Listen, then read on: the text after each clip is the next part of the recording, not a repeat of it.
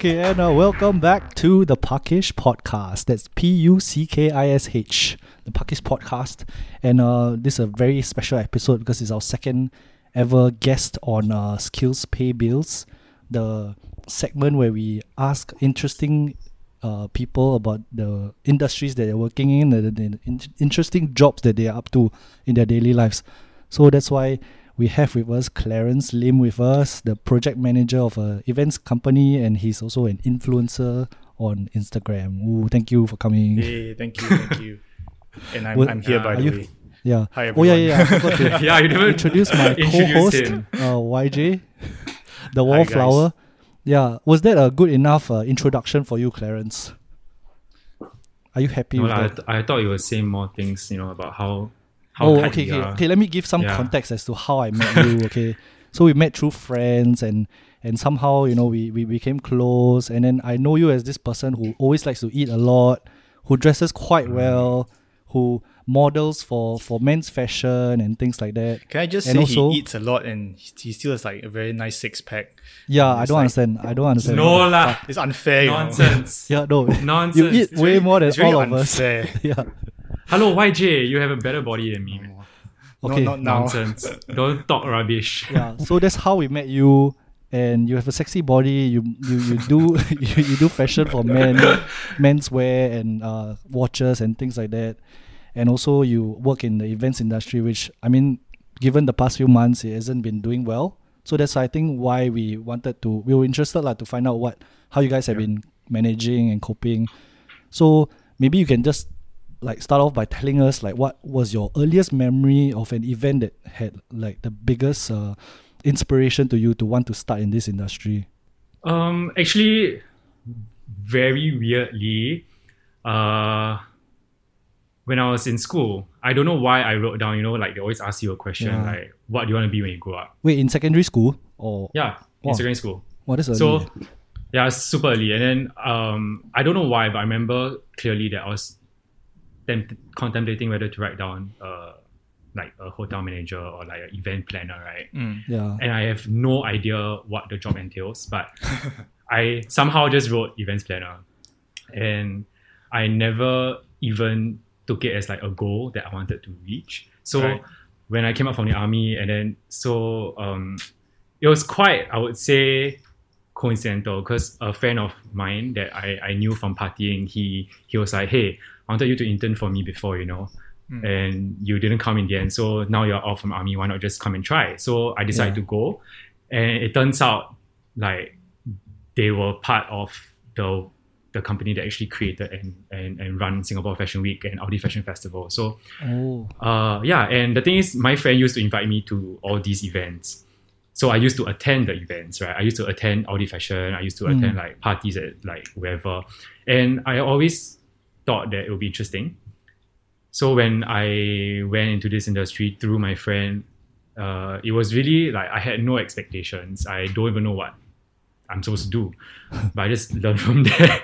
And then it turned out I was there from the start till now lah. Oh, so it's your first company until now lah?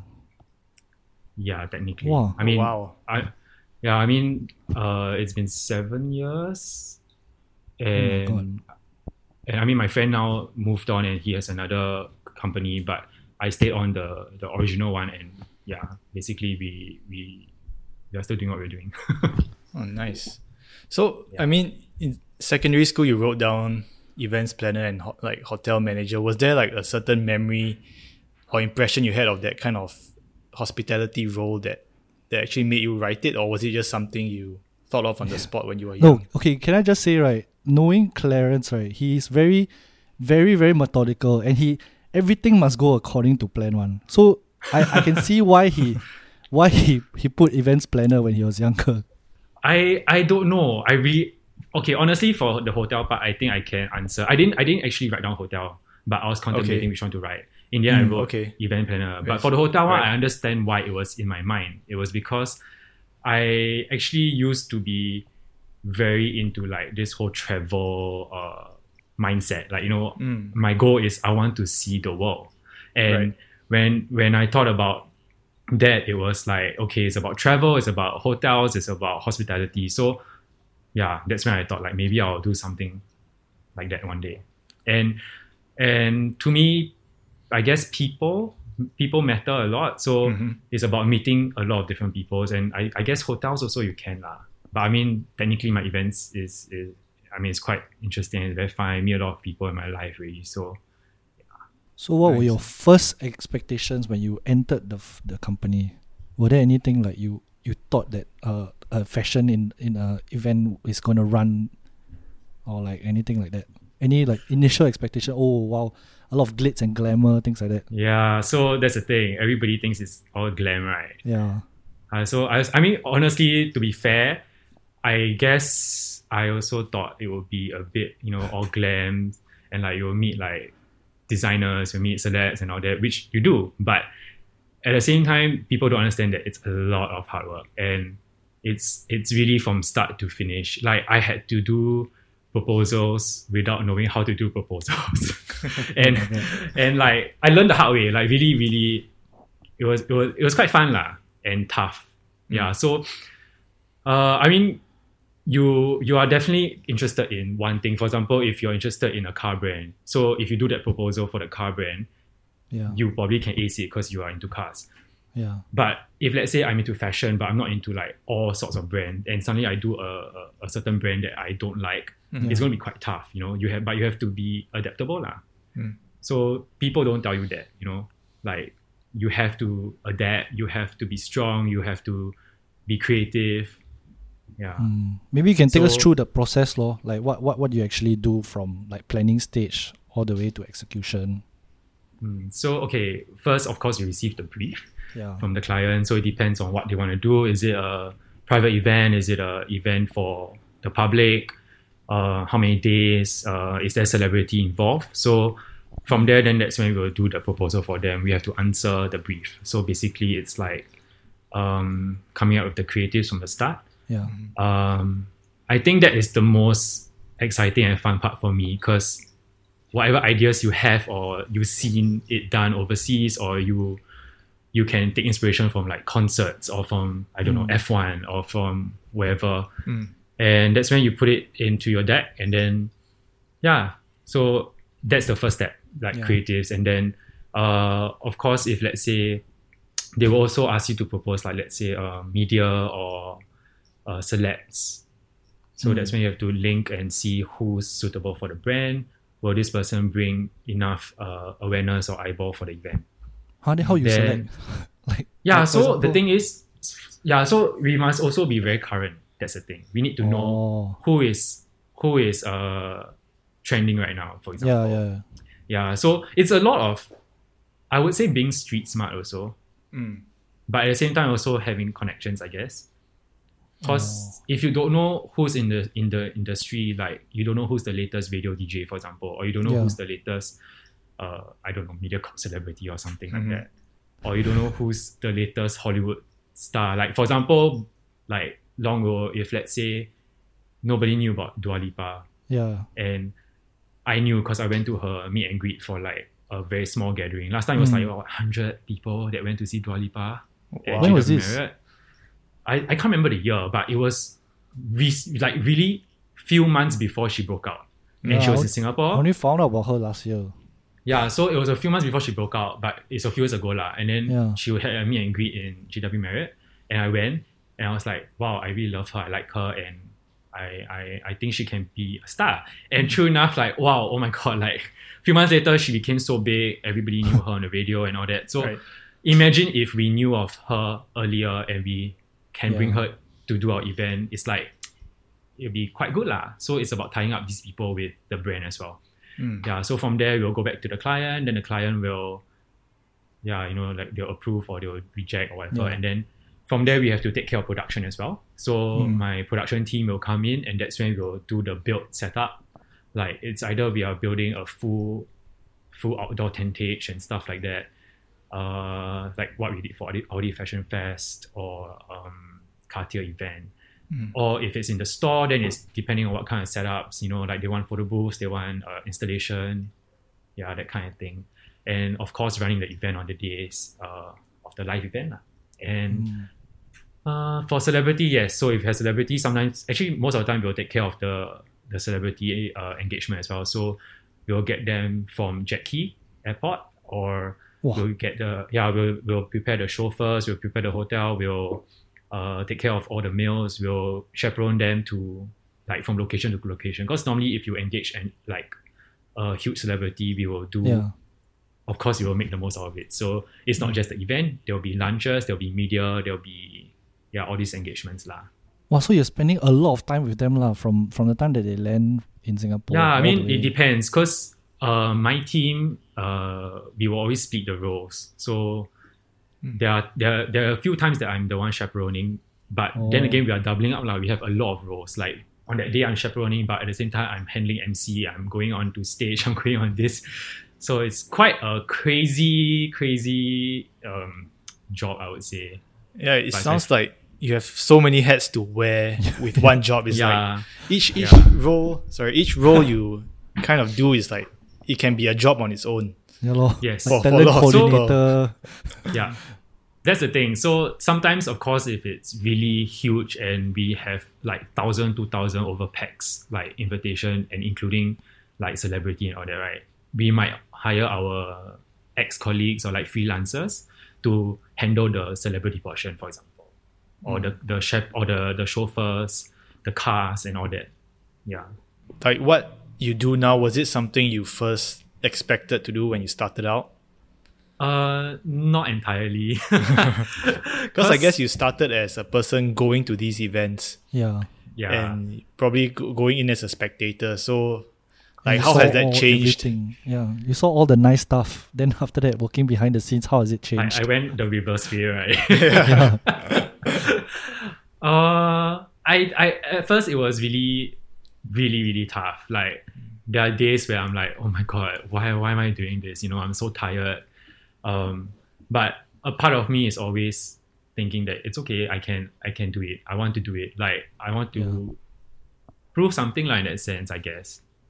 So I got the hang of it. I think maybe in a year's time, I got a hang of it, and after that, it just got easier. Really, for me, it really got easier. So like, why do you find working in events exciting? Like, what do you think is the most interesting part of the events industry? Since you've like done so many roles, is there a certain one that sticks out to you that you look forward to? Wow, I don't know what really sticks out to me because I like a lot of what I do. I think the most important thing for me is, number one, is how we bring our ideas to life. Yeah, I think that's very important because you can always be creative. You can always think that, okay, you want to achieve this, you want to do this, you want to make sure this is it can be built and it can be shown, like an installation, like an art piece or whatever. And sometimes if you don't get it, then it's like very frustrating. Okay, never mind. Right. Yeah. Maybe we can try this for another client or another event. So when things actually come to life and when you do the show programming and you produce the show and all that, and it's just very fulfilling, that part. And I think, of course, it ties a lot to people, like people that you meet on site, like your suppliers, your vendors, your AV guy, your video guy. Yeah. Yeah, I think that's why it's quite, I would say, very human touch to it. Yeah. Right, and I find this interesting because when I was in Myanmar, I worked in the events. I worked events job for about a year, and I think one of the most interesting parts was also thinking of building something and creating something and actually help it come to life. And the more complicated or the tougher it is to build it, and if it's built, it's more satisfying. Yeah. So what was that thing for you? Like, what was a challenging project that you took on that gave you the most satisfaction? Okay, maybe I would say about 2 years ago, Hugo Boss, we actually did a very huge show for them. It was a 3-day event and we had like 2 major celebrities, Chris Hemsworth and Sebastian Oh my Stan. god, Thor. Yeah, so I think it was a milestone for me, I guess, because even though we've planned like so many fashion week, we've met so many celebrities and designers, but I think that one really reminded me a lot because we were doing so many things at one time. We had the fashion show, we had the meet and greet in the store, we had the lunches, we had the dinners, and it really we had to activate the entire company. Yeah. And usually my events, right, even though if it's a big event in a way, it's only my team, and my team is like 4 or 5 people. Right. Oh. Yeah. So but for this one we had to bring like everyone, which is like I would say maybe 15. So plus volunteers, how many are there actually? Like plus all those that you call? Okay, usually all these we don't really have volunteers. Oh, okay. Usually we will get part-timers and or like talents lah to like help be ushers or whatever, or to do the registration. But of course, like one main person from my side will have to still manage the registration, because we know our guests, we know who's the VIP, we know who's the socialites, we know who's the media. And so only time we use like volunteers and all that is probably for Fashion Week, because it's technically a huge thing, and a lot of art students or fashion students in Singapore want to actually volunteer, because I mean it's experience firstly, and secondly I think because they get to meet designers and stuff like that lah. Okay. So for this Hugo Boss event, like what was the total manpower, like the strength and all that? Like how many hands does it take to run a Hugo Boss event? Oh, it's gonna be so hard to count. The entire MBS team had to be with me. Oh my god. Entire MBS team, banquet team, even the like Hugo Boss team, and of course my side, and then we even have to coordinate with Singapore media, which is like all the magazines, like your Harper's Bazaar, all those lah. Because we also had like private meet and greet for them. Right. So that's why I say this like 2-3 days of event, it was like crazy. It was very, very fulfilling. How long did you guys take to plan it out? Yeah. I would say about 5 to 6 months, which is actually considered quite short. Yeah, because there was so much coordination to go about. Yeah. There's so many moving parts to it, and I think we kind of know you as a very meticulous person. Yeah. And when there's so many moving parts, I'm sure there are things that definitely go wrong. Like how do you usually deal with these situations if something fucks up, is out of your control, or something fucks up basically? Just let it go. Huh? Okay, honestly, with the number of years that I've been doing this, right? Yes, I may seem like a very intense and aggressive person to you guys in as friends, right? But I think when it comes to working, yes, a part of me still feels like, no, we need to do things a certain way. We still need to fulfill this. We still need to make sure this happens. But sometimes secretly, or I'll show it to my colleagues, like, you know what? Just let it go, and like it's time to think of another solution rather than just talk about it, or like just let it go lah. Like just move on, because there's no time, and sometimes it's like within that split second, Like I mean, look, for example, it just came to my mind. Like I remember after the whole fashion show and the backstage thing, Chris Hemsworth was supposed to go like to the car, like the back, go back to the car park and go for a dinner or something. Because after that he had a flight to go somewhere lah. Okay. And he just looked at me and he just did this like that. Okay, I don't think you can see him, but he just did this. He wanted to drink at the after party, and I was just like, So I was so stressed because I was like, how do you say no to Thor? Like, how do you say no to him? Do you say no to him? No, I just looked at him and like, then I looked at another person and I was like, okay, bye. Did that just happen? Yeah, I just like, okay, bye. And I just left to go to the after party because I had another role there. Okay, I had to do something else. So I was just like, okay, what happened? So I just texted my colleagues like, so is he coming or is he going? Because if he's coming to after party, I have to make sure there's a VIP area for him. Yeah. And then thank God, like people managed to push him into the lift to go to go. So he actually wanted to party.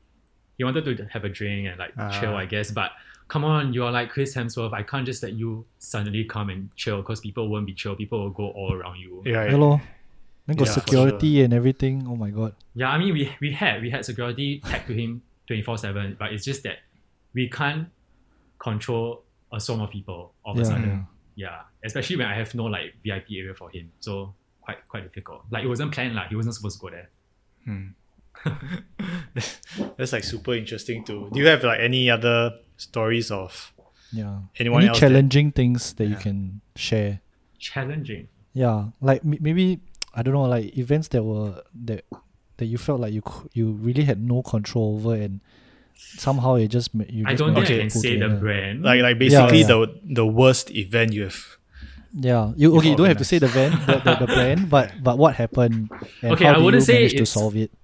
Yeah, I wouldn't say it's the worst event because I Yeah. still had fun and I met people from like New York, the New York Okay. team that were Wow. amazing, and we had a debrief together, and basically we love each other. But but the Singapore Bonded team, through suffering. yes, because the New York team is actually the client. Okay. So as in the main client, but Yeah, my yeah, client I is understand. Singapore based, right? Okay. So the New York team and I had a whole like talk, and we were like, okay, so now we know who's the problem, you know?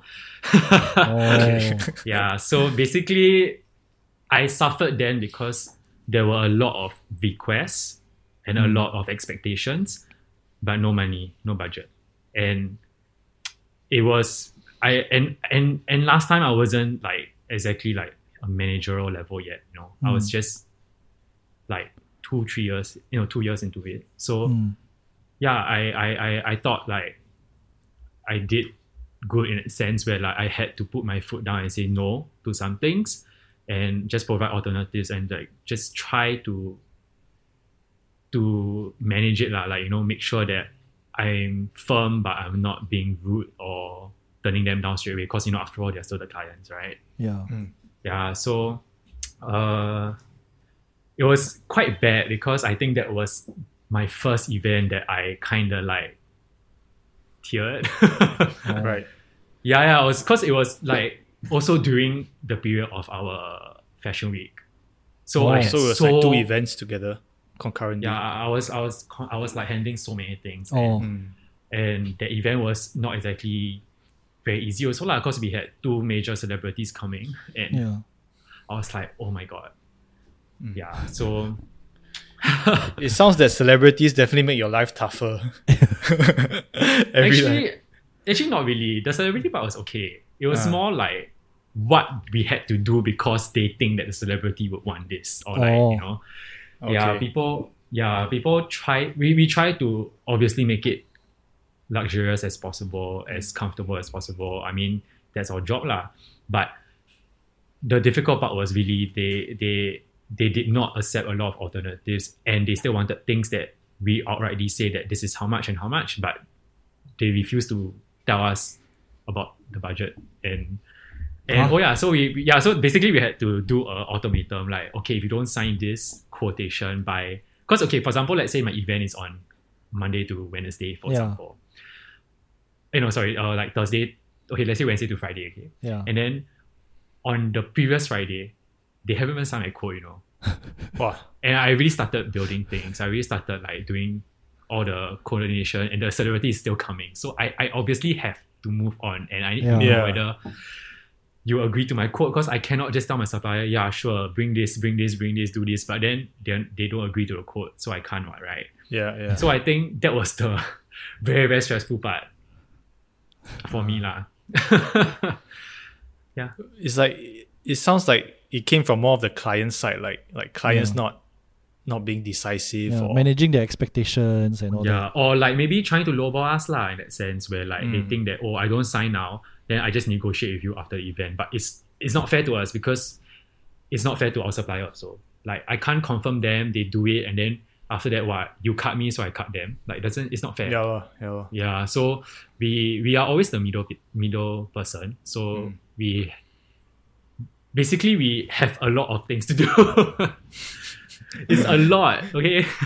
Yeah, we kind of established that just now. It's a crazy amount of Yeah. hats to wear. I even do accounting, okay? I'm like my own P&L. Like I do my own God. P&L. I control it. Like I make sure that I'm hitting a certain percentage and stuff like that. Yeah. But Okay, do but you- I can't say for all events companies, I guess. that. Like, Yeah. I'm not sure if Depends on the everyone's like that size and also. everything, right? Yeah, I think one unique thing about mine is also we do a lot more private, a lot of more fashion, luxury, lifestyle events. Because we don't really do like the road shows kind or the Alright. or like the public kind, the weekends, Yep. those kind of, we don't really do that. Do you think for fashion focused events, do you think there's a unique challenge to it compared to the other type of like maybe those food fairs or like IT fairs, those kind of events? Do you think like fashion has its own unique challenges? Yeah, or requirements or things like that. Yeah. I would say yes, because it's about brand image also.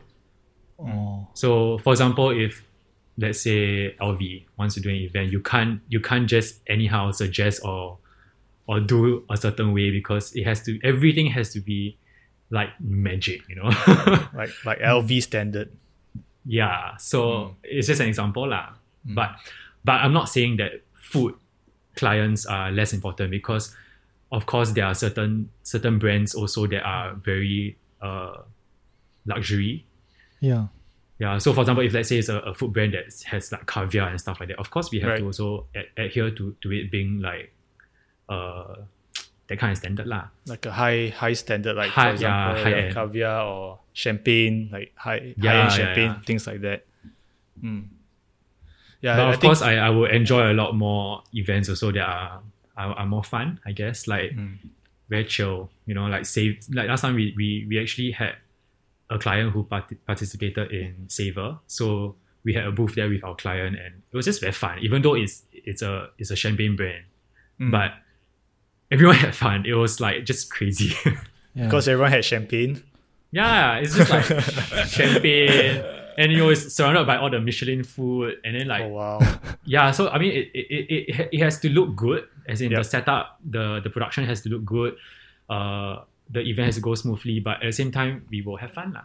Yeah. But do you have to manage like drunk people or drunk clients or celebrities or things like that?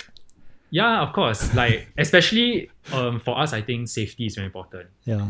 So this kind of things, we make sure that we know what's the emergency. We know that we hire ambulance, for example. We hire medics. Oh. So yeah, we do that for a lot of our events. Yeah, and again, I don't know why, but it's in my mind. Hugo Boss event, like must be the Thor effect. Yeah, we had like people getting drunk, and then we had to like carry them out, assist them. Yeah, assist them. Yeah, I mean we have to make sure that things go smoothly and they get into the cab or whatever, because we don't want mishaps lah. Yeah. Yeah. Actually, when you mentioned installations, right, I remember one memory that I had of you was you met us for dinner, and then you were doing some presentation for an installation. I can't remember what event it was, but then you were sort of doing up the ideation of how the event will look like. Then I always wanted to ask you, like, how do you actually decide, or how do you actually know how much the installation will cost, and how do you manage that in your overall quotation and all that? So we will always like speak to our production team, who will then also bring in the vendors lah. So we have a lot of people who are I would say working partners with us. So it's very easy for us to like, if we do a rendering or we do a drawing and we just send to them and say, hey, we want to do this, how much would it be? And also like based on what material we want, then they can roughly estimate for us. But of course, if let's say if it's simple things that we already know or we have done many times and we just need to do our own internal calculations, then we will normally just estimate lah. Yeah. I see. Yeah, but I would think if you've done it a few times, you probably could roughly tell the cost of something. Yeah, but if it comes to special materials or things that you can't get locally, you have to bring it from China or bring it from Europe or whatever, then of course we try not to estimate, because it's going to be quite off lah. Yeah. Then if it's like new concepts that you haven't really seen in Singapore, then how do you go about doing so? Yeah, we'll check with suppliers or okay. We have to, because they would have seen a lot more. So I would say. Yeah, and they have equipment, they have the warehouse, so they can roughly estimate lah. But okay, so for example, like if something is used for an event, do you guys keep it or does the supplier keep it? Okay, depends. Right. So if it's usually like we have a lot of retainer clients, And a lot of them, which is really good, they are environmentally conscious as well. So some things that they build, which is of good material. So for example, like I mentioned to you, how our luxury clients, they all want really good production, right? So a lot of things have to be really like standard, and we can't just use cheap stuff like cheap wood or whatever. So we use really good materials, and it's good that sometimes they think of the next event. So they're like, hey, okay, maybe don't make this table, for example, too big, so we can reuse it for the next activation.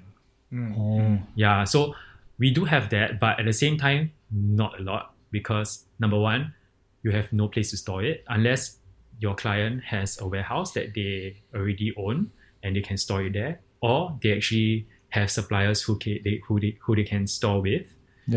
Yeah, and a lot of times also, of course, sometimes they don't have a lot of budget, so we don't make things like using marble, for example. It will be like just, of course, plywood and laminate finishing and stuff like that lah. So of course these things will get tossed out, but I think what I like about us is that sometimes we will still check in with people like, hey, does anyone from the client side want this, want to keep it? If not, it'll be discarded, or like whether we can reuse it, repurpose it for another event, meaning to say the structure is there, but of course we will reskin it, we will re-laminate it and stuff like that lah, to use for our other events. To make it new again and look different. And so we don't waste the wood, we don't waste. But it's quite tough also lah, I must say. Okay, like just now you mentioned the environmentally friendly part of some clients, that they want to be conscious of that. Like, do you think there's some way to go for events to be more environmentally friendly? Because sometimes we see, like, we go to events, they give out things for free, like goodie bags and stuff like that, and you see that on the floor near the exit most of the time. Like, I find it so wasteful, but some clients want it, and some people actually complain if they don't have it, like the customers. I don't know, do you think there's a balance to be found with this at events? I think so far things have been improving. I would say a lot of people are working or collaborating with a lot of reusable things, I see a lot less like, hey, let's print flyers and give out, or like like it's really way lesser. Now everything's like, they're using social media, they're using like ads. Right. But of course we have to satisfy the other side, which is the consumers as well, right? So a lot of times when we give things for people who attend the events, it's actually with meaning. So it's either clients' products, samples, or if it's in a packaging that can be reusable, or like it's a dual function, for example. Then I see that a lot more now compared to last time. So I guess we are finding our way on the way into that. Obviously we can do so much better, but then again, it's like, how we need to put time into it as well lah. I think we will wrap up the first part with a question about, we all know, given the COVID-19 crisis, the events industry obviously has been really hard hit lah. So how has the companies been doing to mitigate this this whole thing? It's actually quite bad. I think, okay, so in January we had a couple of events, and it was quite good. And then of course things got worse, right? So essentially we're looking at already like 5-6 months of like 0 events. So that basically means no revenue coming in lah. Wait, since February? Oh, okay. Yeah. So it's quite a hit for sure. I'm not sure what the industry as a whole is doing, because I do know some people have closed down, some people let go their employees, and of course there's pay cuts. Right? Yeah, so that's happening for sure. But from my side also, we are trying to steer ourselves, and we are learning new things. So I think it's good, because now everything is about tech, digital. So that's something that we're looking into, and we're still busy. We're still doing a lot of pitches for a lot of our clients. that we want to move from offline to online, basically. So you're talking about like digital experience lah. Yeah. So Okay. I mean, something like a virtual pop-up store Okay. along that kind of lines. Yeah. Oh, that sounds like you need a new set of skills, really, like digital skills to. Yeah. So it's quite tough. I mean, what have you for sure. learned? I'm supposed to be taking out some courses, right? But obviously have no time to finish all of it. But the first one that I'm actually still on is digital marketing. Okay. So I think that could help me better with the whole online thing lah, basically the whole tech part of it, and also maybe to do more copywriting, Yeah. for all these things online. And then other things I'm interested to learn actually, but may not necessarily be part of what I'm doing now. But it's like After Effects and UI, UX Oh. designing. Yeah. So it ties in, but obviously I'm not going to be an expert like in what 2-3 months, 4 months. Yeah lah, yeah. And it's just online courses, I obviously need to go to like a school or something. I mean, people study years and years for this. So Yeah. obviously we are not going to, be able to be experts lah, basically. But of course, we can still be the ones servicing. We can still have the ideas there. And then from there, we work together with suppliers as well Right. for this. Yeah. Have there been any like successful transitions from offline to online events that you've seen so Actually, far? there are a few now, but like done overseas and all that. Okay. Because of course, like the principal or like the global companies obviously will do it first. So for example, like Audi has done it, some virtual like launch thing for their new car, right?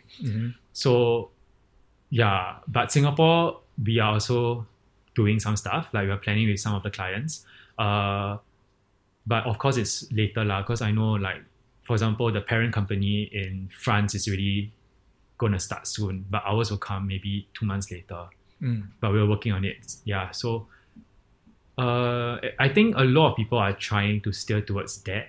Right. But also I can see a little bit of hope in people that, okay, maybe we still can do offline, we can still do like a private event in the store or something like that. But so far, yeah, not so much yet. Like, so from this point onwards, do you see more events going online? Because I'm thinking that it's similar to education in the sense that education, you have to go to school, which is an offline thing, but now there are online classes and people are starting to see the value in that. Do you see a similar transition for events? Like events have always mostly been offline, like people enjoy the experience, but they can see it happening online as well. Do you see like a transition in the future? Actually, I think it's a temporary thing. Like it's going to be a short-term thing. Okay. Yeah, because even today, I know people in the industry and in the media that are saying that, you know what, the human factor is there. People want to go out. People want to meet people. People want to mingle. People want to chat. People want to like enjoy time together and not do like a Zoom call or like or do a virtual meet, right? Like what's the point? Yeah. Like, so I think in this current situation, a lot of things are on the fence now, because I feel like 50% of the people may have tech fatigue, which is they don't even want to, like, can you imagine Monday to Friday you are working from home, you're doing Zoom calls with your colleagues talking about work. When you're done with work, what are you gonna do? Like chat with your loved ones online also, on Zoom or watch, again. or like watch Netflix, or like use your phone on Facebook or Instagram or whatever, right? It's just so tiring. So I think people naturally will one day be that's like, a good point. So it's really fatigue. Like honestly, and for me, right, I even before all this happened, when I was in the office and all that with my colleagues, right, years ago, I always used to tell them I hate technology. I really, really hate technology. Like, I can't deal with it.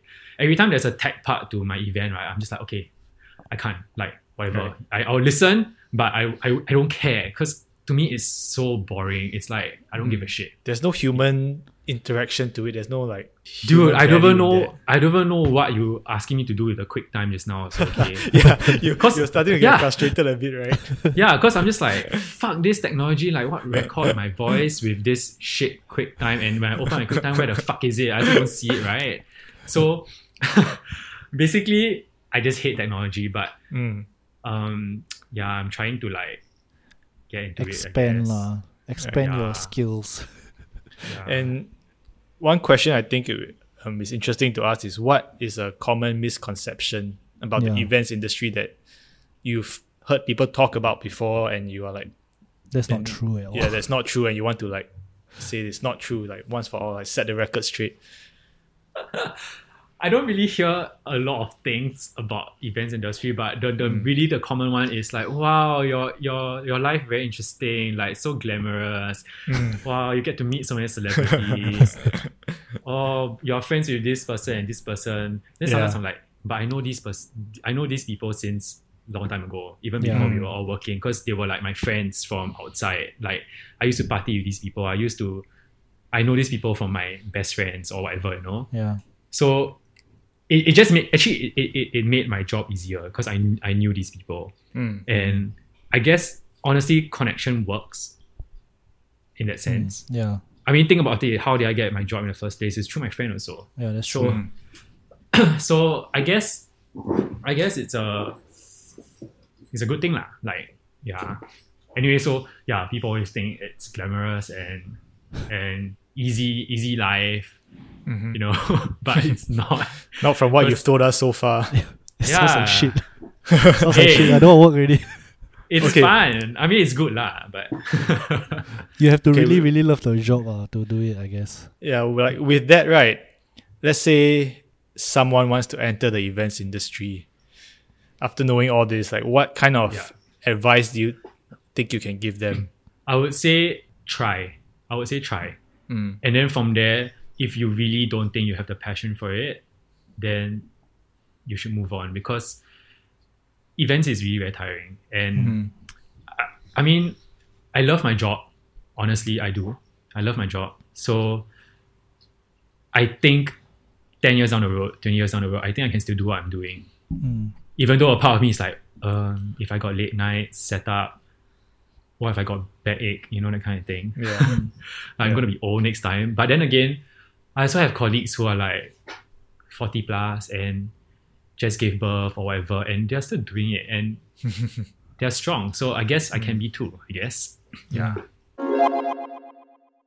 Yeah, so okay, I think it's interesting that you know, while in your day-to-day job, you interact with celebrities, you know, who attend your events, but then you're also quite well known in some circles as an influencer for, you know, men's fashion and lifestyle brands. So how do you find this new side gig?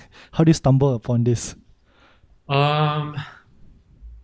Okay, maybe from the beginning, like basically when I first started like Instagram, right,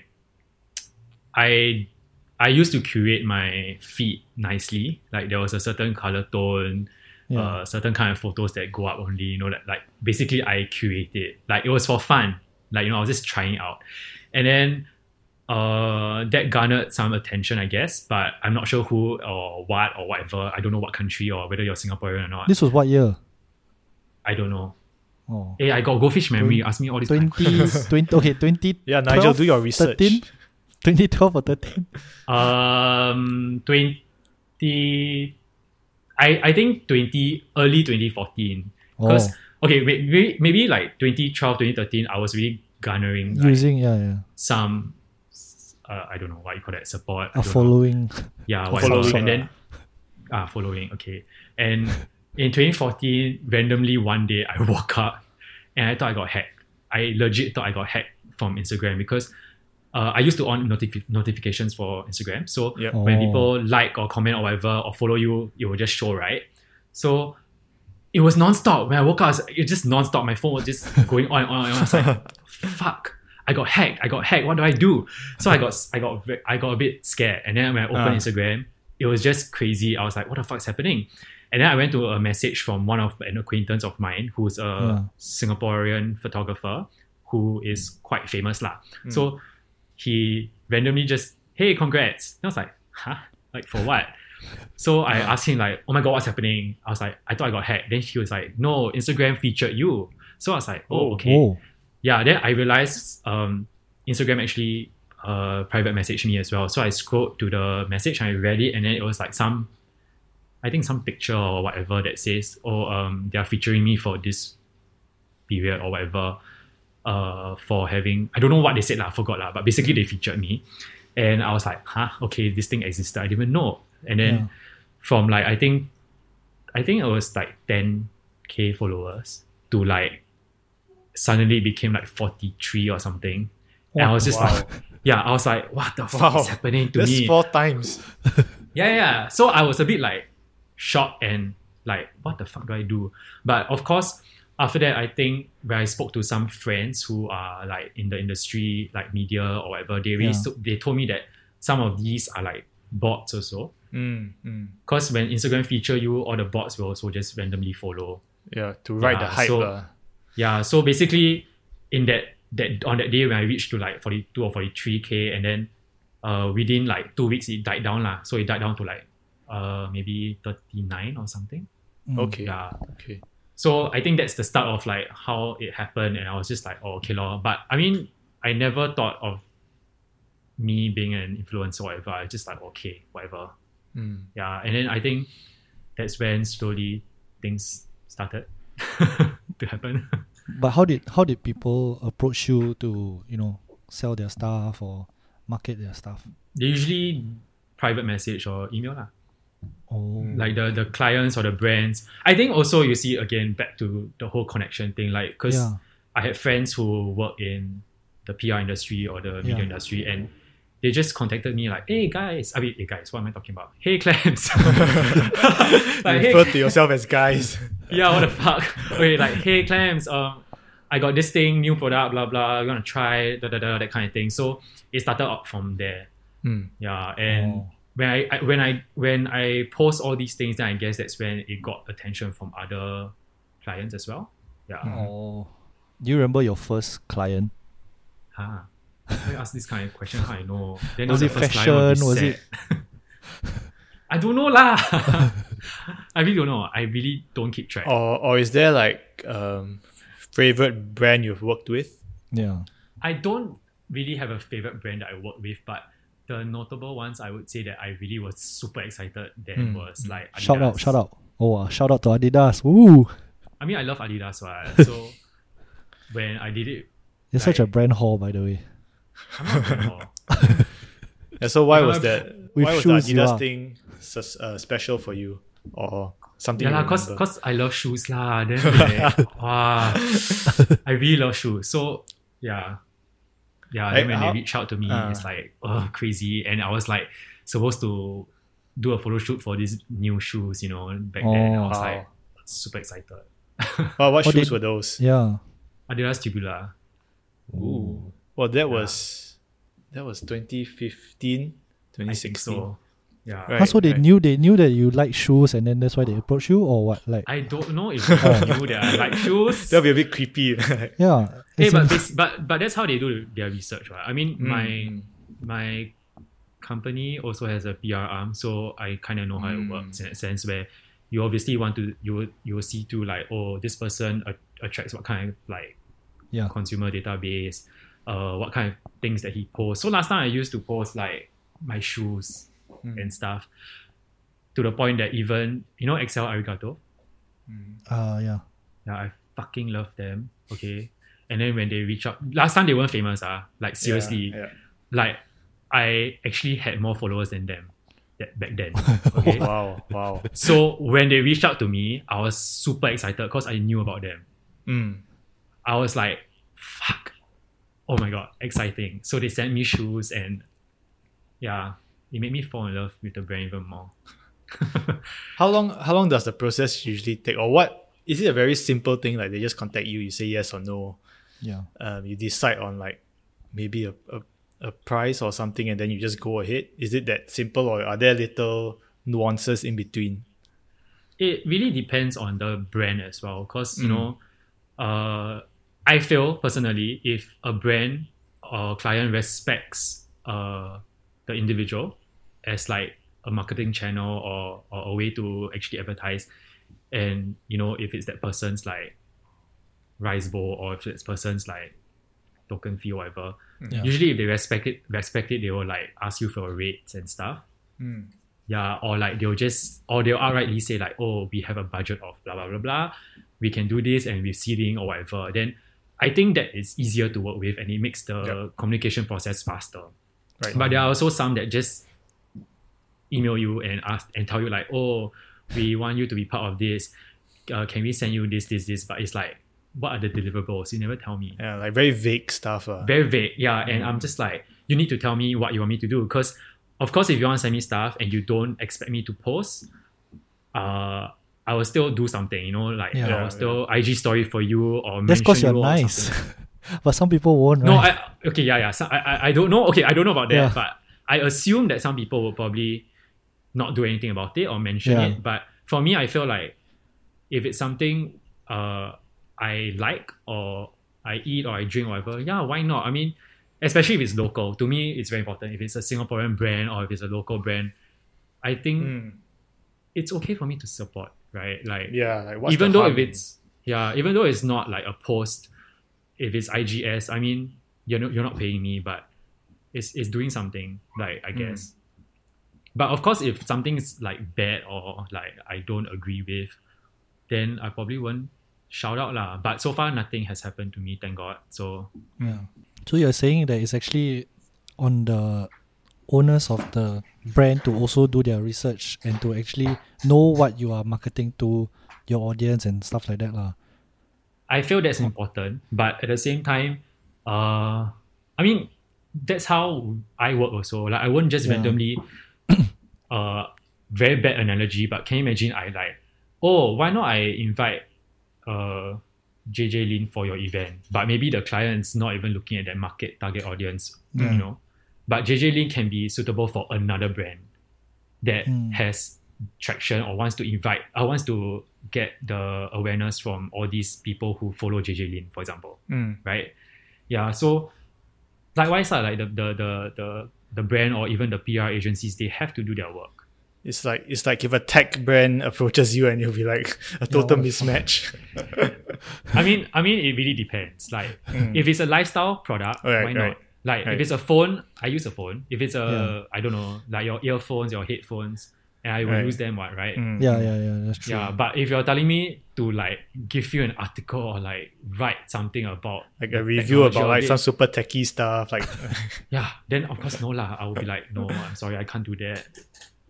Yeah. Do you think it's become very like? Do you think it will become a more professional thing for this kind of like in this, let's say, industry? Yeah. Like, do you think it will, or do you think it has become a very industry by itself? Like when you first starting out, how was it different, and then now has it become a sort of industry? Yeah, because I think we see even as consumers that there's been an evolution in how people help brands promote their products. Like when we started out, we are more than happy to do it for free or like we're just happy to wear your brand. But now there's a lot more transactional. Yeah. You must like state deliverables lah. Don't know how much. Or things like that. Are you just shitting on what I said just now? No, it's true. No, I'm kidding. No, lah, okay. I feel like yes, it has changed a little bit. But that's to my own personal Your own knowledge experience. lah. Because I'm not honestly, I don't consider myself as an influencer. I don't know, but and plus, like, it's not a full-time thing. I'm just doing it for fun. Like, but I know of people. I mean, in Singapore, you know of those people who are just content creators. They are doing this full-time. So I believe it has changed a little bit. It's no longer like as simple as I send you this product, I pay you for this post, or I pay you for this video. Now it's more like, hey, we want to work with you. Like, maybe this skincare brands, like, how can you market my brand for me? So the content creator / influencer will then say like, oh, okay, they want it to make it relevant to them as well, and relevant to their followers. So basically, it's a collaboration between the brand and the content creator. So it's not so much like, oh, I just send this product I pay you. You just talk Yep, about this yep. through I just give you my press release. You just talk about it, Yeah, Yeah. yeah. It's a bit more, I would say it got better. To me, it really did get better. Like, it's a bit more personal touch as well. Because it's like you can't force a product to a person that doesn't believe in the product or use that product. Yep. Yeah. But then I think again, consumers can definitely tell a difference. Yeah, lor. Yeah. Like I remember the first time I've seen an example of that was when an athlete. So there's this thing, I don't know if you guys seen like High Smile. No. It's like a big like teeth whitening thing. oh yeah. Yeah. It's high. It's like the brand is High Smile, and I saw like Conor McGregor, which is like a fighter, MMA fighter, like talking about it, like show the picture of him, I like think I saw. like putting yeah. that. I'm like, wait, what? He's like this like badass, like don't give a fuck kind of guy, and like he's wearing High Smile, like he's like telling his followers to buy High Smile, and it was like so weird for me. And he's gonna probably get his teeth knocked out, right? Yeah, exactly. It's like protect the teeth that I have now. Yeah, it's very strange. Yeah, so that's why I say it's important for the brand also to really research and find out who is suitable. You can't just because like, oh, this person is trending now, but does this person add any value for your product or your brand? Yeah. So that's really, really important. I think even today, my job, we have to be very wary about this. Has there been any? Do you find any intersection between your job doing events and this kind of site? Yeah, sounds like there's Sidekick. similarities. Yeah, because no people might think I'm moonlighting, right?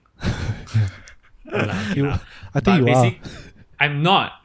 Okay, basically, my friend / then boss and my Yeah. current boss now also, they actually encouraged me to do it. They Right. were supportive of it, which was quite a nice Oh. thing.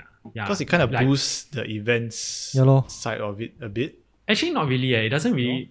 Yeah, it doesn't really link. But I mean, I guess they were okay with me doing it, and then at the same time, I don't know, maybe through people that I know and all that also. Yeah, then like there were like some collaborations there, I guess, like maybe like if we do a small event or if like I invite those people that I know into the events and all that. But it wasn't really like really mixed up together lah. It was very separate. It's like whatever I'm doing is very personal, and then it doesn't affect my Yeah, job. And yeah, they encourage it, so I guess it was good. Have they ever engaged you for their company event? For your own company. Yeah, I for your own think company so. event. So I believe that even though they're supportive, but there might be conflict of interest. Oh. But having said that, yes, I did do a few things because the client also knows, and the client was like, hey, it's okay lah, I just do, like, and I don't mind because I'm supporting the client also. And Yeah, that's true. I use the products. Obviously, if it's something that I don't use or I feel like it's not right, it's kind of like in a way taking advantage of me and not like paying or whatever. It's just, I'm doing it on goodwill, right? So of course, those that I agree and do is because I have a relationship with them already, and also I believe in the product or the brand. Okay, so for this, we've talked a bit about the good side of it. Do you receive? Have you received any negative? Any haters? Like, what's the negative side of it, if there is any? I don't know. I got haters. Really. I don't even know. Do you? I don't know. I also don't know. I don't think so. I don't Okay, know. if you don't have haters, then what is the negative part of being an influencer? I would say sometimes people that I don't know may say like, "Oh, were you at this place? I saw you here." Oh, I mean, it's fine because I don't mind saying hi back, but nobody approaches really. But then I'll just reply like, "Oh, okay, cool." Like, I mean, then sometimes these people like regularly like talk to you or ask you about the brands or the products that you posted, and I think it's fine to just like reply them, and and some of them also coincidentally like attending events or like I get to know through friends and stuff like that. Yeah, so in the end, it's just a community lah to me. It sounds like you've gotten quite a positive experience from it. well, okay. What about when you were first starting out? Right? Was there any pressure at all to buy engagement or buy followers or things like that to increase your following? I don't think there was okay, I was stressed in a sense that like, okay, of course, when a brand engages me to do something, right, Yeah. and I post it, obviously, like a natural human being, I stress about it. I'll be like, fuck, if this one like gets less than 1,000 likes, how? Yeah. Then I'll be like, fuck, because last time, how the internet is saying that, oh, you must have like 10% likes if you of your followers, Yeah. then it's legit, blah, blah, blah. But let me tell you, it's all bullshit. So, yeah, basically, back then, when I used to have like 10K followers, right, Yeah. I used to have like 1,000 plus 2,000 likes. And then when I transitioned to like 40, 30, okay, after that, when all the bots died or whatever, I had Yeah. 30 plus, right, Yeah. I still had 1,000 plus or less. It was like, Oh. it ranges lah. It ranges from like 700 to 1,000 plus. Yeah. So two things. Number one, I thought like technically the algorithm thing is hurting the likes, right? Yeah. Secondly, Yeah. yeah. Then secondly, to me, I kind of blame myself also because I used to curate my feed and ensure that whatever I post matches the previous post or whatever, But after that, I just didn't care. Like I didn't bother. So I just post whatever I have to post or I feel like posting. And I guess that also affected. I mean, so far that's what I talk to people about and all that.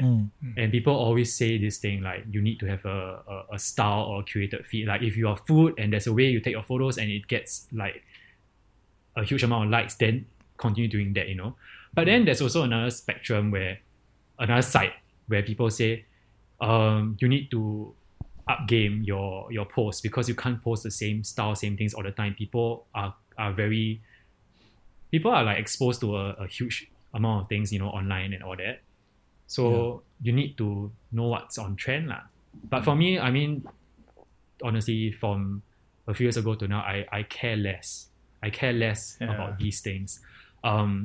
It's quite evident lah. I think people around me know that I used to be quite intense, like being worried, always looking at my Instagram or whatever. But over the past few years, they realized that actually, oh yeah, you don't really care anymore. You just post and then you don't care, Yeah. So it used to affect you before that, and then Yeah, I would say because I guess it was also new. Yeah. Like, and then at the same time, you were just like, oh, you have to care what, because people also will see what, right? Yeah, that's true. Yeah. Yeah, but now I guess maybe I don't know, maybe I'm old also lah. I think another part of it is influencer. another part of it is you definitely have a core following no matter whether you change your style or something. There'll be a group of people that like what you do, like your true fans in a sense. Yeah, So but then again, yeah. there are new people coming up. Right. Yeah, they are like the more and more influencers in that sense, more and more content creators coming up. So I know people are probably thinking like, oh, how do you stay relevant? But for me, I'm just like, I stay relevant now. I don't really care anymore lah. Like, No energy to care for. yeah, care but about. the thing is, why I like doing what I do is because it's fun, and yeah, it's just fun. You get stuff that you want, and then you get things that you get to go to places that you want also, right? I think it also that is helps part of me. it. It also helps me be in touch with what's happening with a lot of brands, and that that's can true. also help my job in that sense. Yeah. Yeah, because like this, for example, fall winter collection of a certain brand, and they want to like send me press release and send me things or whatever, and I find out about it, I'm like, oh yeah, okay, this is cool. Like then maybe I can research more on like what other brands are doing during this period. So and it helps my job lah. Yeah. Then do you think, because you mentioned like all the new content creators coming in, right? And then some of them sort of give the entire industry somewhat of a bad name, right? Then do you ever think like there has been a sort of shift in the way that brands approach you? Maybe they have more caution also because of all the bad publicity that influencers have been getting. What was bad that happened? I don't know. No, it can be anything. Like I don't know, like buying likes or followers. Oh, okay, things those like things. That. Yeah. Oh yeah, so I don't know why people would do that because it's such a waste of money. It's like money when you spend on this kind of thing. What else? Damn stupid ah. I mean, I think they're desperate. I don't know. Yeah, I hear you because I think I also hear like the younger generation that they somehow want to be an influencer, which I don't get because I think they're smart, right? Yeah. Like they can be so much more.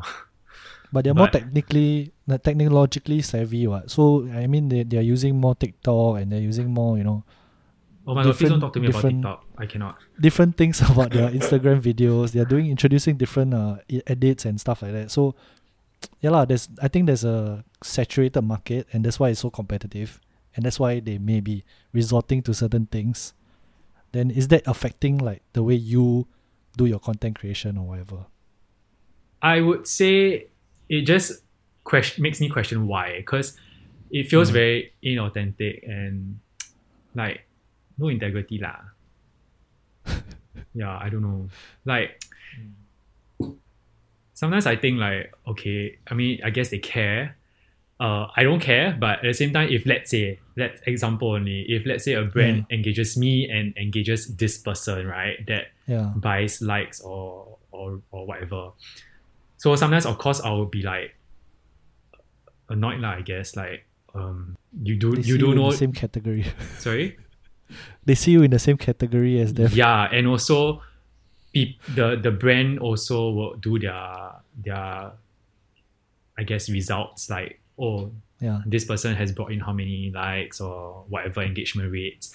So then I wouldn't want to be placed in a bad light just because I didn't buy likes.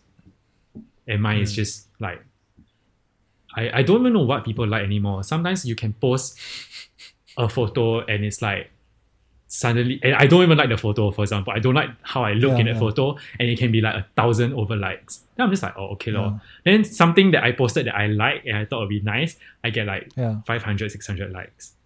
So, Oh. so I don't buy likes and I don't do this kind of thing. But what if people think I did because my likes yeah. varies, right? Because this photo did better than the other one. It's not consistent. But then again, I'm just like, okay, so I did a bit of research back then. Like I was like, okay, so I went to like some local celebrities or even famous ones from regional or whatever, right? I just go to the Instagram, I see some photos, and there's also a difference in the number of likes. So for example, 500,000 follower a celebrity, right?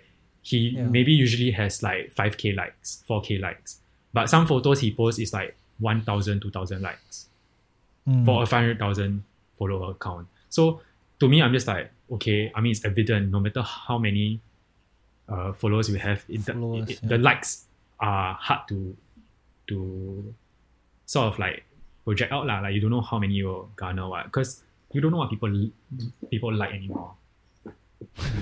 I guess. Sounds very stressful. Yeah, I mean that's why I say just care less now lah. Like I just post all, I do my job, I post. Of course, I hope you'll do well, and I don't want to post anything that will tarnish the brand or the product. Yeah. Then I think I'm in the clear lah. I'm just okay lor. Yeah.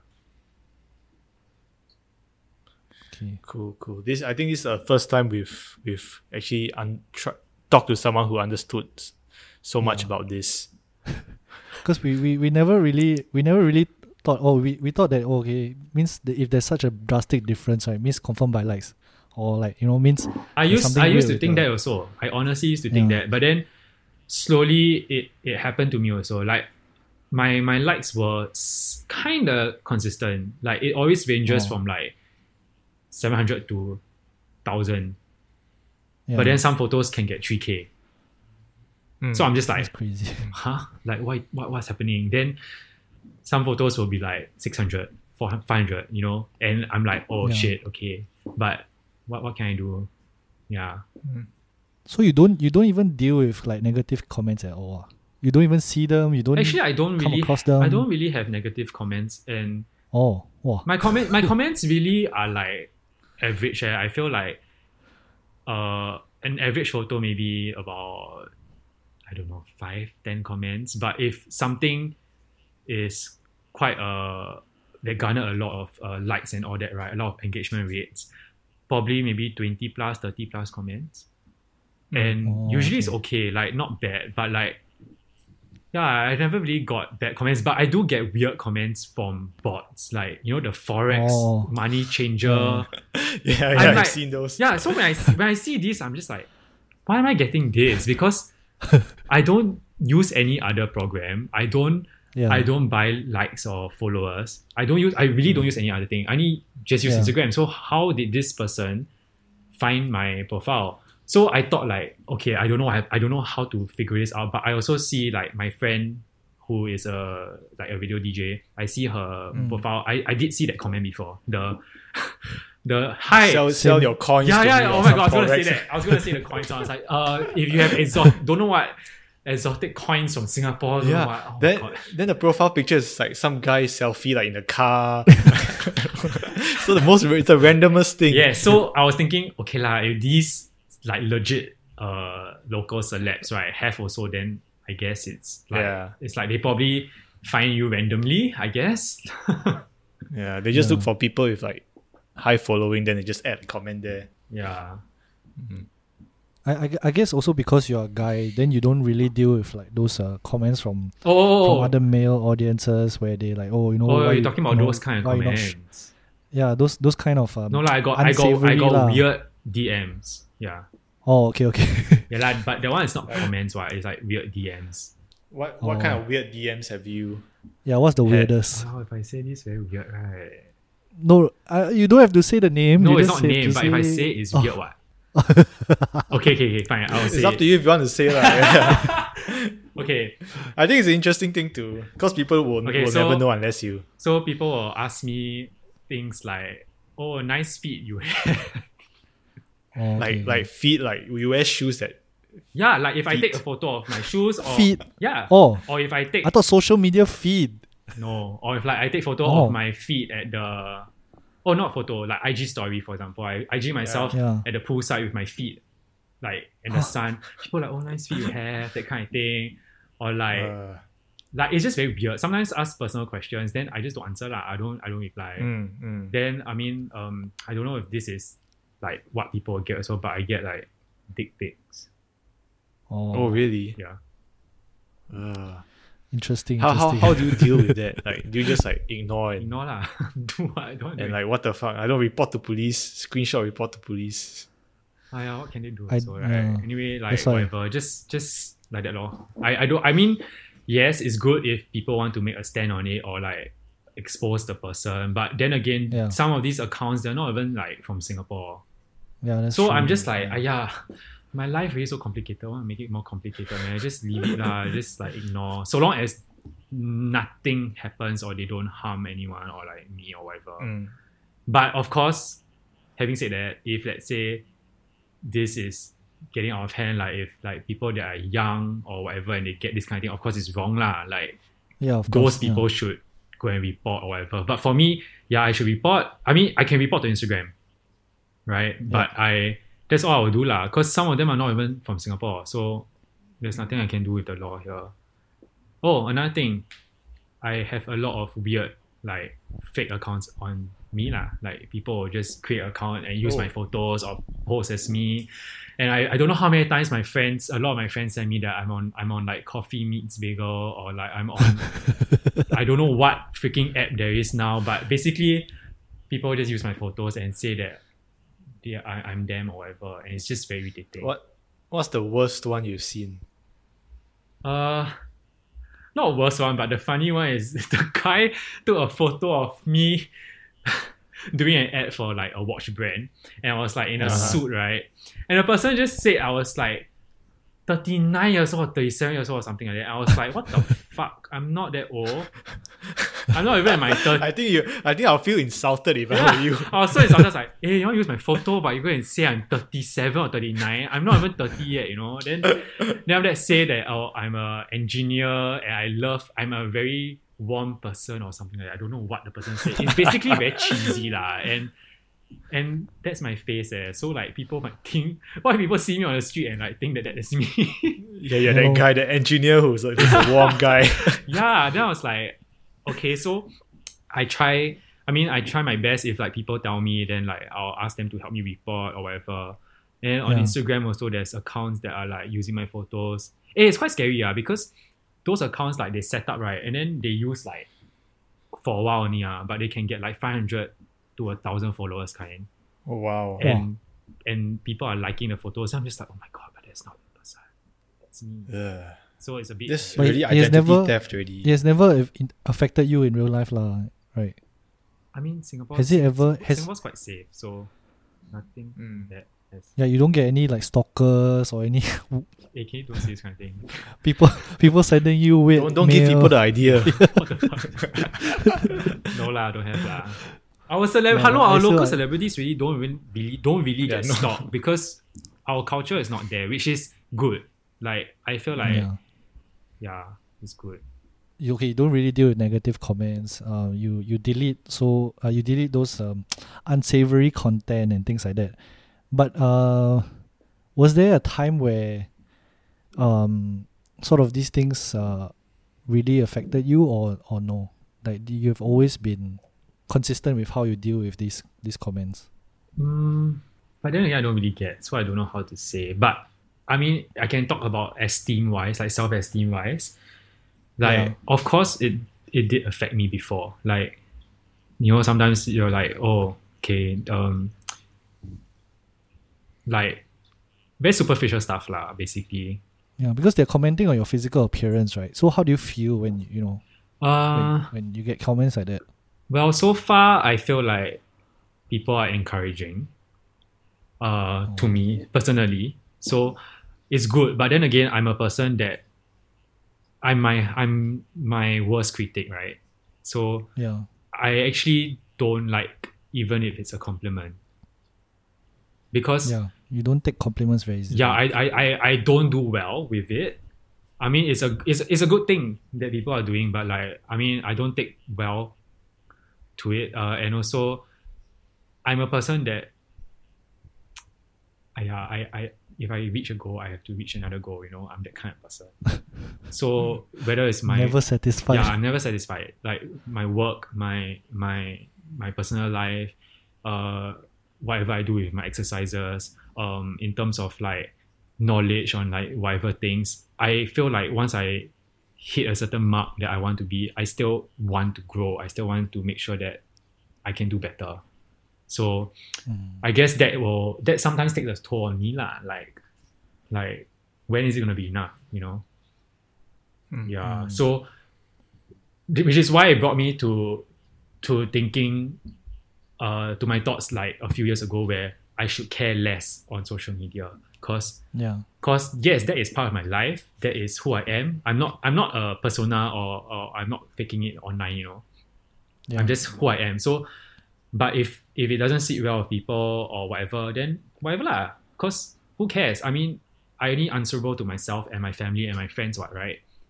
Yeah. And the rest is just for fun lah. Like it's just a side thing that I'm doing anyway. So yeah. But of course the constant struggle of like self-esteem and all that is still there, but it's definitely way better than before.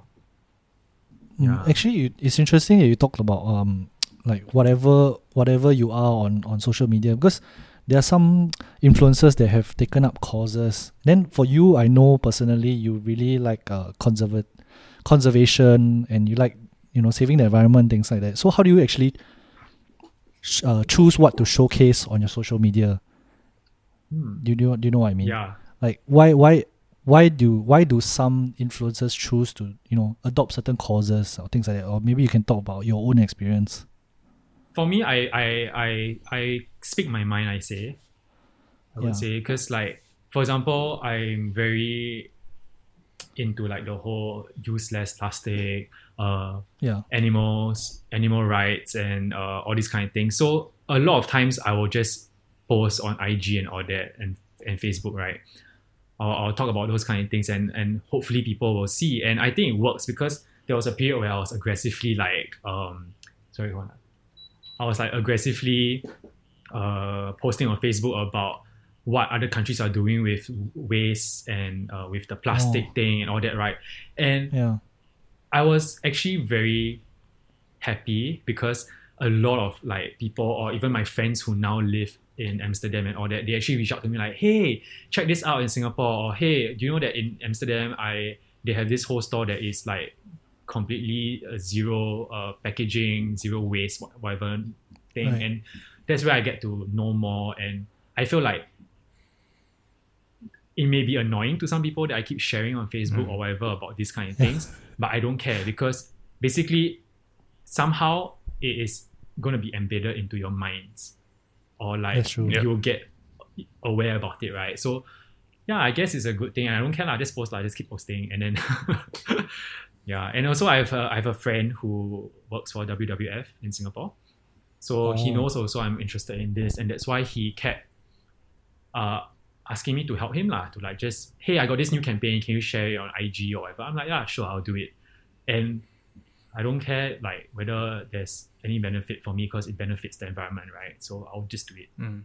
Yeah. But What do you think of the whole environmentalism thing in Singapore? Like, because like last week we all know what happened, like the whole GE and stuff, and we were discussing about it. And I think one thing I saw that was missing was people talking about the environment, and there was just very little talk about it. Like, what do you think about the whole situation in Singapore about environmentalism, having a better eco-friendly country? What do you think of that? We can do way better. It's like how I see my work and my life, right? You have to always do better. It's like how I feel like we as a country can do so much better. I mean, we are already quite good, I would say, in that sense. But as a small country with only like 5-6 million people, there's so much more that we can do. And I don't understand why I think many years ago they took away the whole, and they didn't take away, but they charge you for plastic, right? At like supermarkets. And then all of a sudden it became free again. Like you can just get your plastic bags for they free. stopped that. They stopped that. You see? I just realized. Yeah. So I'm just like, what are you doing? You are taking a step back. Like I was so irritated. I'm so angry. And geez, yeah. So basically we can do better. And I've actually been speaking to a lot of friends and all that. I'm happy to also hear that a lot of younger generation are doing even more than what I think our generation is doing. Or like, you know, I feel like we have the knowledge, but not all of us actually act on it. Yeah. So to me, I feel like you know, it's not just about having more greenery or trees around each building, or within a building you must have how many trees, but it boils down to daily activities. Like you see, everyone is shopping every day. That is one thing that we can cut already. Just don't have plastic bags, so that people will naturally make it as a habit that they have to bring their own bag out. And so what if people complain for like the first 6 months to a year or whatever? People complain, people like want to do petition or whatever. I don't know why they want to do that, but whatever. They do that, whatever lah, just ignore. Just continue with like progression. Like honestly, look at Taiwan. Taiwan is already like doing so much more than us. I don't think they actually have plastic. They're going to be plastic free in 2030 or 2050 or whatever, right? Oh wow. Yeah, and they're really doing so much more than us. And I feel like we can do way better. Way better. Yeah. I think probably education is also a part of it. Like in school, we learn very little about recycling. The only thing I remember about recycling in school is like the 3 Rs. Yeah. That's just the extent to what they taught us, and it has so much detail into it. So Need to many ways update you can do already. it. And also recycling, it's not even like legit, I feel. Yeah, and we don't even recycle properly here. Yeah, but I don't know whether, I don't know, I read about it. They said because we burn our things, right? And then whatever energy comes from that is like used for something else or whatever. I'm not sure. So basically it's a clean thing or whatever. I'm not sure. But basically recycling is like, there must be more education on it lah. Because you can't recycle a lot of things. Even some paper things you can't recycle because there's a plastic lining. Or like your bottles that you can recycle is still dirty with some liquids or whatever. You already can't recycle that. So there's no proper way lah. And another thing about why our country can do better is because like when I was in Japan in 2015, like when I go to Starbucks, when I go to McDonald's in Japan, or when I go to like Yoshinoya or whatever, they actually have proper like segments in every of those stores, you know. Like they have a place where you can rinse your cup. Let's say you got residue, right? You can rinse your cup and you can put in the recycling area. You can throw your trash away, and then they'll separate out. They'll tell you your lid goes here, your cup goes here, your food, whatever goes here. So if all these, like, if Japan can do it, why not? Why can't we? Yeah, I think we claim ourselves to be a first world country, but there are so many other things we have to catch up on. Yeah. And it was a pity that not more was brought to it, or is being brought to it. But it's good. It's great that you're highlighting it to your. Actually, speaking your of the account. elections just now, right? You were saying, I actually feel like we should also talk about influencers and the election. Yeah. Sure. Like, what are your thoughts on it? Let's hear your thoughts. I don't know. I feel like I seen some people, with the whole Black Lives Matters before this, and some of them actually posted it, right? Yeah. The black square. Yeah, and I'm like, okay, that's good. Blackout Tuesday. Yeah, I'm like, that's good. Like, of course, it's a global thing, and racism happens everywhere, right?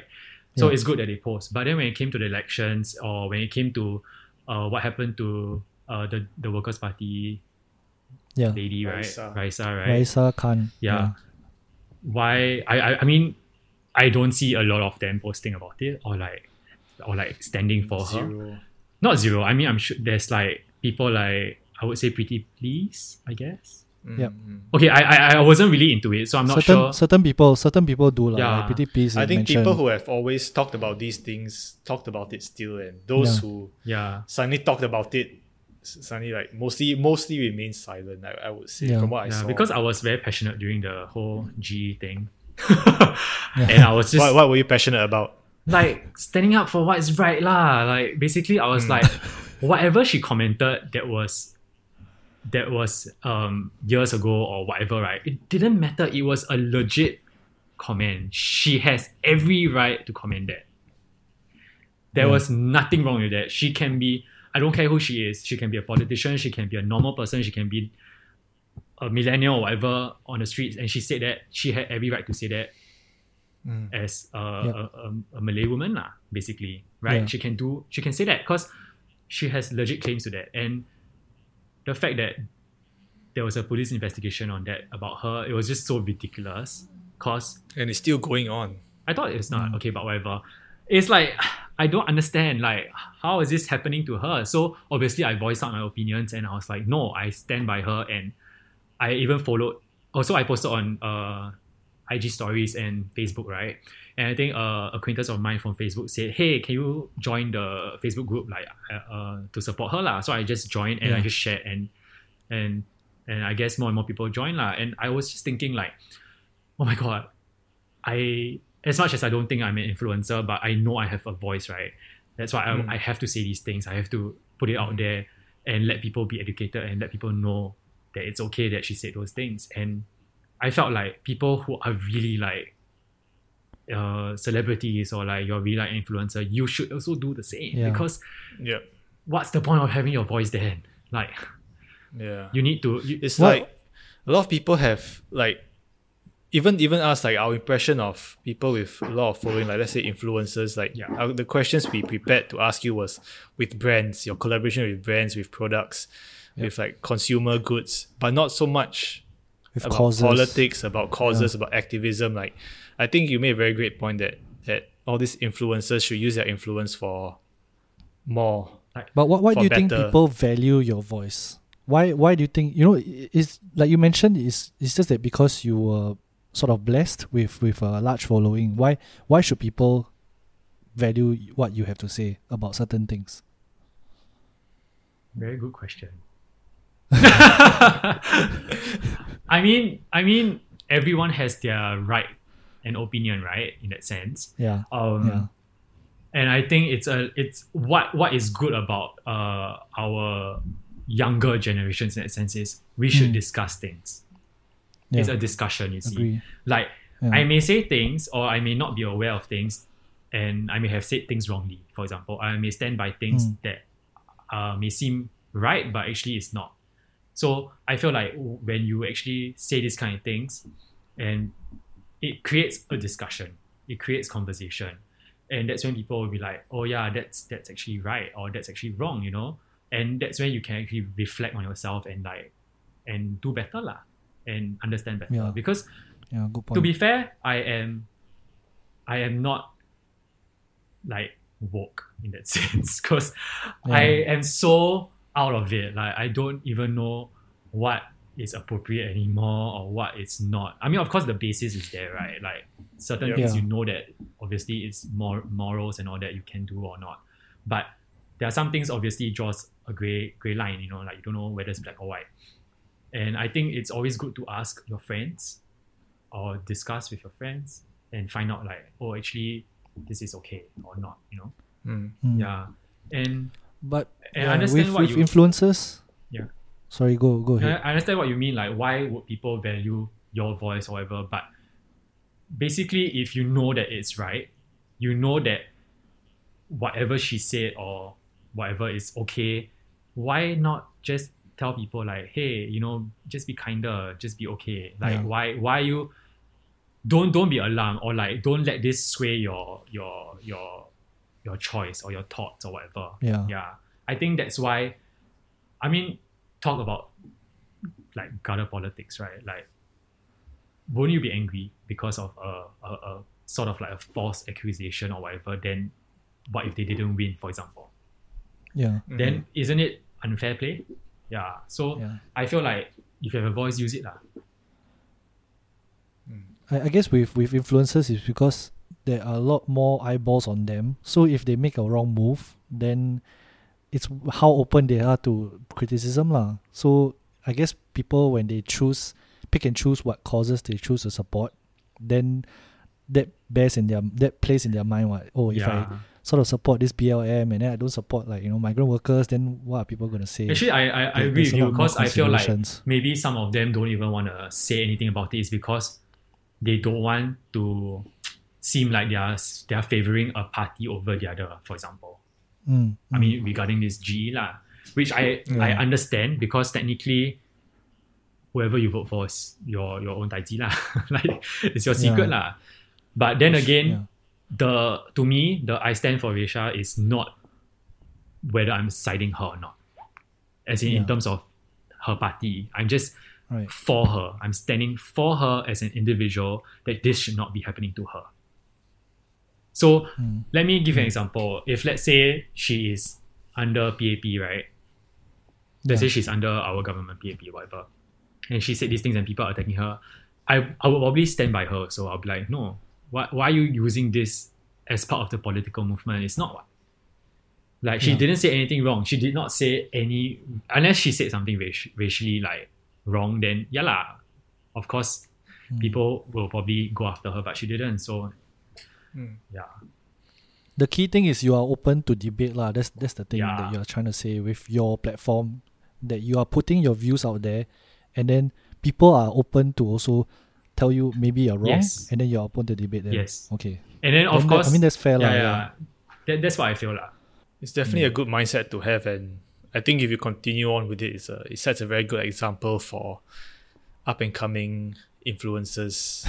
I mean, because I really don't see many people do that, like, and people with like influence, I don't see many of them do that, and it's quite a pity.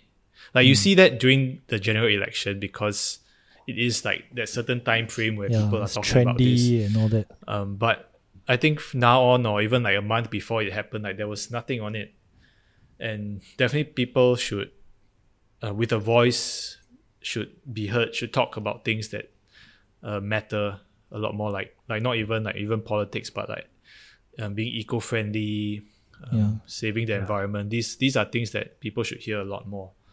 Actually, I see that a little bit based on the environmental part lah. Yeah, like people I know, like Meta and all that, they are doing all these like environmental friendly stuff, or like they are advocating for the environment, and I think it's really good. Any lasting advice for aspiring influencers?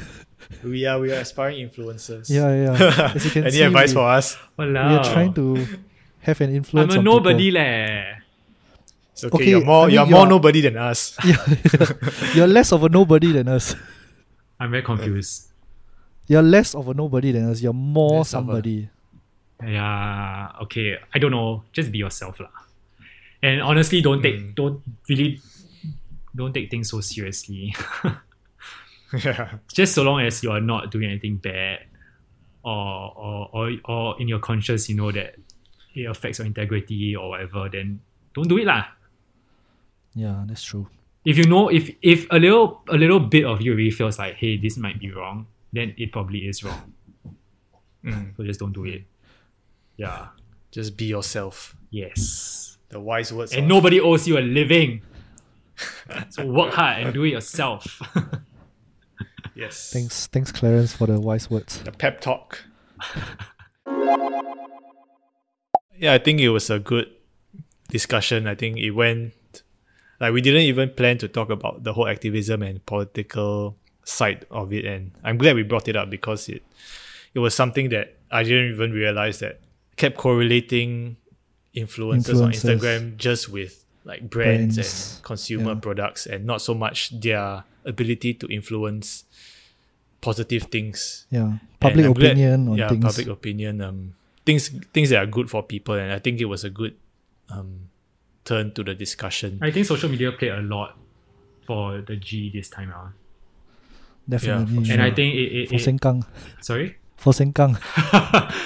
No, I think it's good because I feel like people are more open to discussion, like what I said. Yeah. Because if not, I feel like people will be more afraid. People don't understand. And I feel like with discussion, you are more knowledgeable to certain things, even politics, which some young people, or actually even older people, they might not even read up on. They don't read the manifesto. They don't know what's happening. They don't know who is exposed to. Yeah, they're not exposed to who's saying what and whether it sits well with them or not. So I think whether you are an influencer or you're a regular person and you're posting or you're sharing this on your Instagram or your Facebook, it is still a voice. And it's important lah. I guess not only influencers everyone should have a voice. Everyone has a voice. Yeah, but don't have a voice and say stupid things. Or those for good. Voice for good. Yeah. Or like to question or to discuss, At the very least. I think open heart, open mind. Okay, thank you, Clarence. Yeah, it was a good 1.5 discussion. hours of discussing different things. Yeah lah. Are you gonna wrap up soon? I hold my pee damn long, Okay. We are done. Thank you for listening. Thank you for listening. Do we have to do this? Everyone for listening. Yeah. This is the second segment of Skills Pay Bills. Clarence needs to pee. Yeah. And you can catch us on Instagram, Twitter, Facebook, YouTube, and Stitcher, and Apple Podcasts. How can people find you, Clarence? Don't need to find me. Yeah. If they want to know more. Okay, they can find him on Clarence. Find him.